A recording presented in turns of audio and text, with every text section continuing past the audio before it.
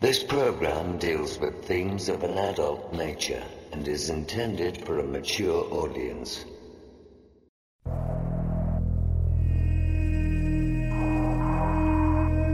The very word secrecy is repugnant in a free and open society.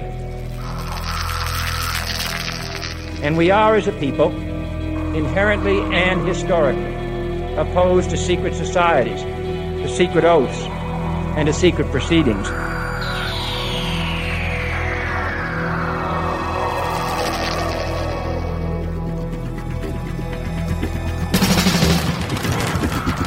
Our differences worldwide would vanish if we were facing an alien threat from outside this world. We must guard against the military-industrial complex. Exopolitics, paranormal phenomena, and deep analysis of current world events. From somewhere in the desert, between Area 51 and Roswell, blasting across the planet, the Manticore Network proudly presents Veritas, because the truth will set you free.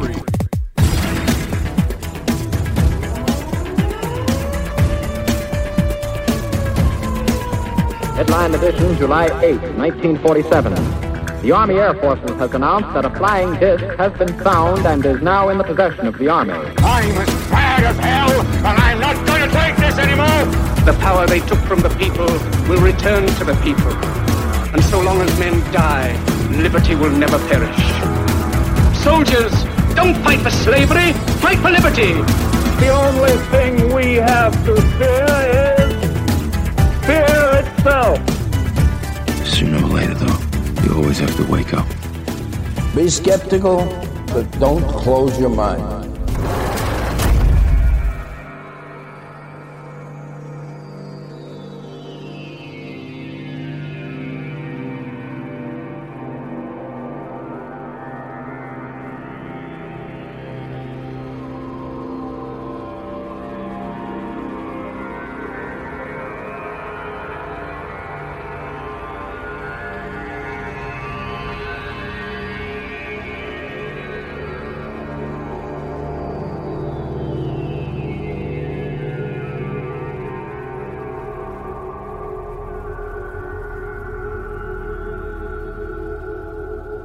Greetings to everyone around the world, and a warm welcome to another edition of Veritas, where we uncover the truth, one guest at a time.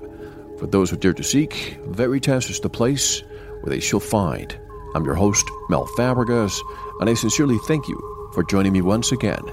And if this is your first time, make yourself at home. I want to thank all our members. As always, you are keeping Veritas alive. Tonight's special guest is one of the best UFO illustrators of modern times and a great UFO researcher. He is back. Jim Nichols, UFO history, the Archons, the Gnostics, and how it all fits together. Jim will be with us shortly. To listen to the complete version of this and all our past and future shows, become a member. You will receive immediate access to all our inventory of shows, the Veritas private chat room, and the Manticore Forum. You'll head on over to our website, veritasshow.com, click on subscribe, and take Veritas with you. And have you looked at our newest, hottest product? Yes, it is still hot because it is still selling. It's the 8GB brushed metal case USB drive containing all of Season 1 and a lot of bonus material. It's now in stock. You may want to check out what else is included. There's a lot of material crammed into this futuristic piece of Veritas history. And some people have emails saying that they simply travel with the USB drive, they plug it into their computer, turn on iTunes, and listen to all the shows without having to wait for any downloads. And in addition, you get a lot of bonus material. So again, go to the website, veritasshow.com, and click on the Veritas store and find out. And if you need to get in touch with me, go to our website and click on the Contact button or on Facebook. And now, get ready to find out what we have been told is mythology and science fiction, when in fact, it could very well be true history, removed from our consciousness as a way to limit our potential. If you want to know about the Archons, the Gnostics, the Nazis, the Vatican, and more, don't go anywhere. This is Mel Fabregas, and you are listening to Veritas.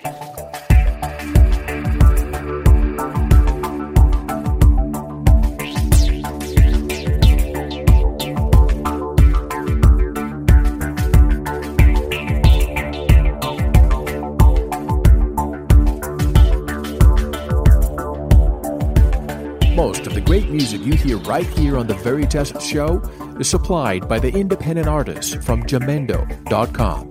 If you hear a song you like, go over to our homepage, veritasshow.com, click on the guest, look up the song, and download it. You can even buy the group's CDs, in many cases right there at Jamendo.com.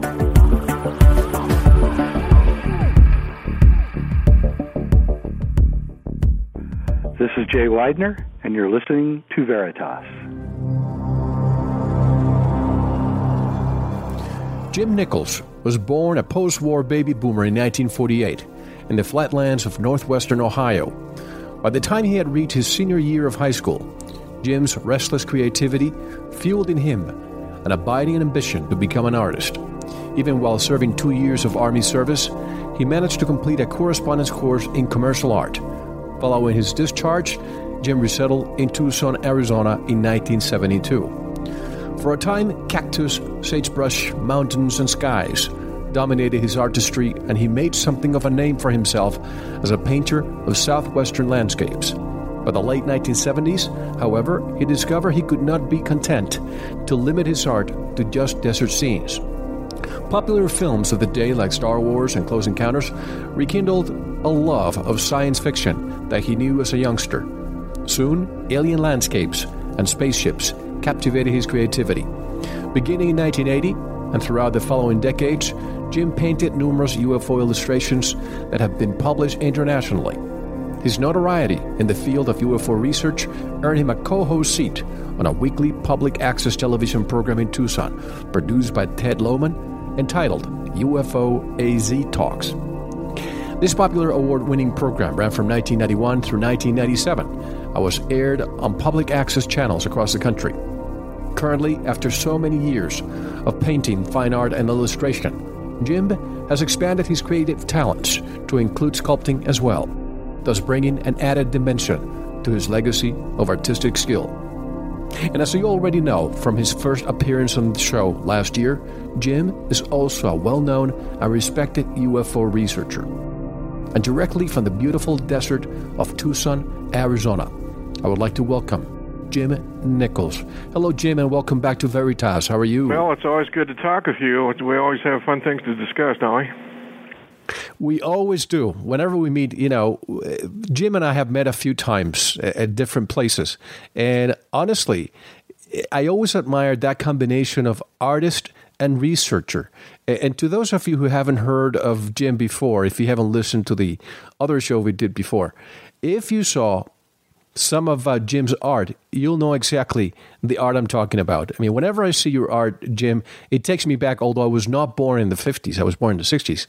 Whenever I see movies from that time, it reminds me of the art that you produced. Very good. Is that something you've been told? Mm-hmm. Yeah.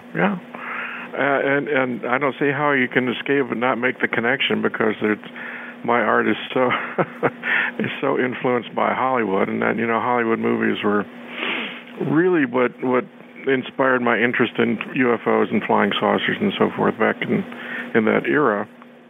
And come to find out, it was no accident that we were seeing films like that. That was part of a collusion between Hollywood and Washington to educate the public about the possibility of life off this earth. And it's like I'm just a product of that program. You mentioned something very interesting, the connection between Hollywood and Washington. And there are decades in which we see very movies that put extraterrestrials in a good light. I remember the 80s. You had E.T. and The Last Starfighter and so on.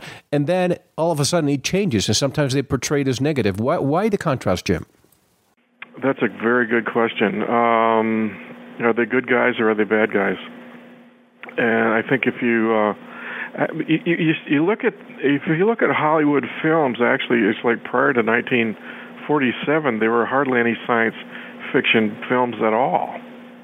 And then, bingo, we had the crash at Roswell, right? And then in the early 50s, we had lots of films like War of the Worlds and Earth versus the Flying Saucers and 20 Million Miles to Earth, where you saw marauding aliens, attacking, and it's like that terrified, audiences, and it made beings from outer space look absolutely terrifying, horrifying. And then we kind of got away from that, and I'm not sure there seems to be some waffling in policies coming from Washington about just how do we approach this, and do we use this as a tool? Do we use the scare tactics of hostile extraterrestrials to our advantage to make our own what do I want to say? To make our own governmental power greater, to increase our own military power as the military-industrial complex would have it. Can we afford, if we have a huge military budget, can we afford to let our guard down and assume that extraterrestrials are all going to be benevolent? And that's a question in everybody's mind. If we all envisioned a peaceful world where every country can get along, and many people talk about a new world order. And as I've said on many occasions, I don't see a one world government, because that if the military-industrial complex that Eisenhower referred to really exists, and it does, and it continues to expand its tentacles of one hydra, if you will, we will always have a separation of different regions, just like Orwell said in 1984. So in the back of our minds, when we see all these movies, do you think there's an agenda out there to prepare us to the culmination of, and I sound like a broken record, folks, but I have to, the report from Iron Mountain that says that in order to unite the world, we need an alien invasion? Is this a propaganda machine in full force to put this thought in our mind? Well, I can't say definitively one way or the other, but it would certainly be a useful tool, don't you think? I mean, you look at, I think certainly Orson Welles proved that back in 1938 when he did his War of the Worlds radio program. It's like this, right? Whether he did or did not have a government collusion with that as a propaganda piece, it's like you can't tell me that people within the Defense Department or within the CIA, the intelligence community, would not look at something like that and say, wow, that could be a very useful tool for creating a scenario where we could take advantage of that militarily. And in the past few weeks, as you know, we've had a few guests who devote a lot of the research into the Nazi UFO connection. Jay Whitener, Joseph Farrell, Jim Mars, who else? Peter Lavenda, you. It seems that whenever I think I've concluded, I bring somebody else to continue that. Why is there so much connection and so much research taking place after, almost 60 years after World War II that tells me that this Nazism, if you will, continues? Wow, that's I have the same question. For crying out loud, I was born a baby boom. I was born right after World War II, and all I knew was the euphoria, and it's like the United States is, whoopee, the most powerful nation in the world, and look how we whooped the Nazis and all that stuff. And then here, 60 years later, there's all this undercurrent that well, did we really defeat the Nazis? And when you go back and look at the technologies that they were developing at the time, hell, they had television. They had smart bomb. The smart bombs we used in the Iraq War and in the Kuwait, the Gulf War. The Germans had developed those bombs all the way back for World War II. Television-guided bombs. They had developed remote-controlled flying bombs. that we called, ballistic missiles. And even the father of quantum physics, Max Planck, was one of those brilliant German physicists. And it's like, how far advanced were the Germans that the rank and file of the American public has absolutely no clue about? And it's like, who really won the war? And the question in everybody's mind, once again, with all that technology, and I did not know that they had and those types of missiles you're referring to, so that's news to me. But if they had all this technology, if there was somebody being a puppeteer at the time who was allowing Hitler to proceed as fast as he was, and he had all this technology of even, the Vril, not the Vril, the Nazi bell and so on, how did it change so that they lost the war? Because if they had used all this technology, there's no doubt in my mind that they would have won decisively.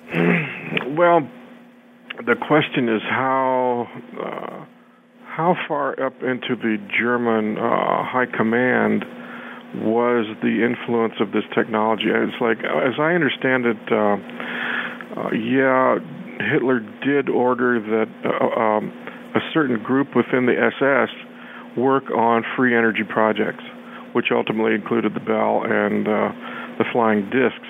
But I don't think like the main players like the Luftwaffe, like Göring and the Luftwaffe, I don't know that they genuinely perceived these exotic technologies as I don't know that they saw the incredible potential of these technologies.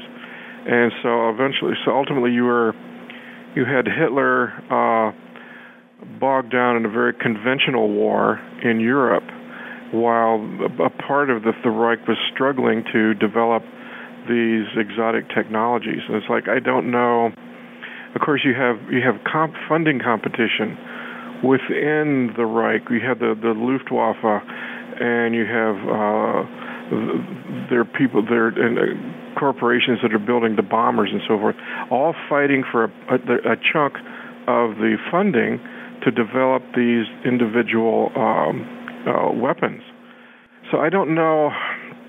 I question as to how deeply into mainstream Third Reich these technologies actually got. I think it was maybe late in the war that they suddenly realized just how important these technologies were, and that there were other people like Hans Kammler who was sharp enough to capitalize on using those technologies as leverage to make deals with the Allies at the very end of the war.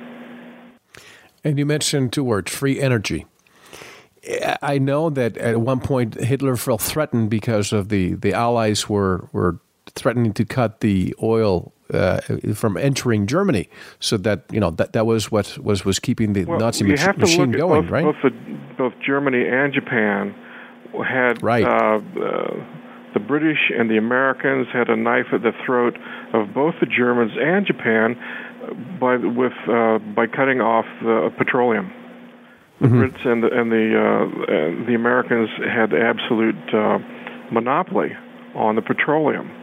So, and that was one of the main issues that precipitated the war. Pearl Harbor. Hello.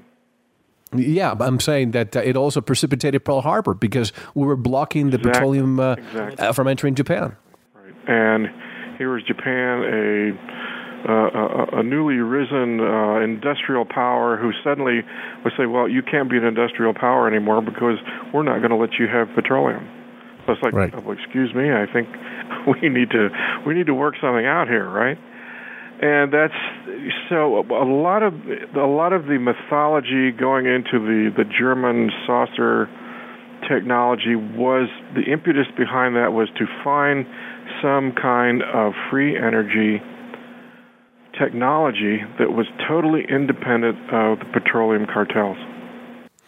And how successful did they become in their pursuit of free energy? Well, that's the question, isn't it? Did a portion of the Reich actually just go off and drop off the grid? and establish a secret colony in the Antarctic? Or did they develop technologies that were so advanced? Thank you for listening. To unlock the full 2-hour interview, including video formats, downloads, transcripts, exclusive articles, and more, subscribe to Veritas Plus now. Gain access to our entire archive dating back to 2008.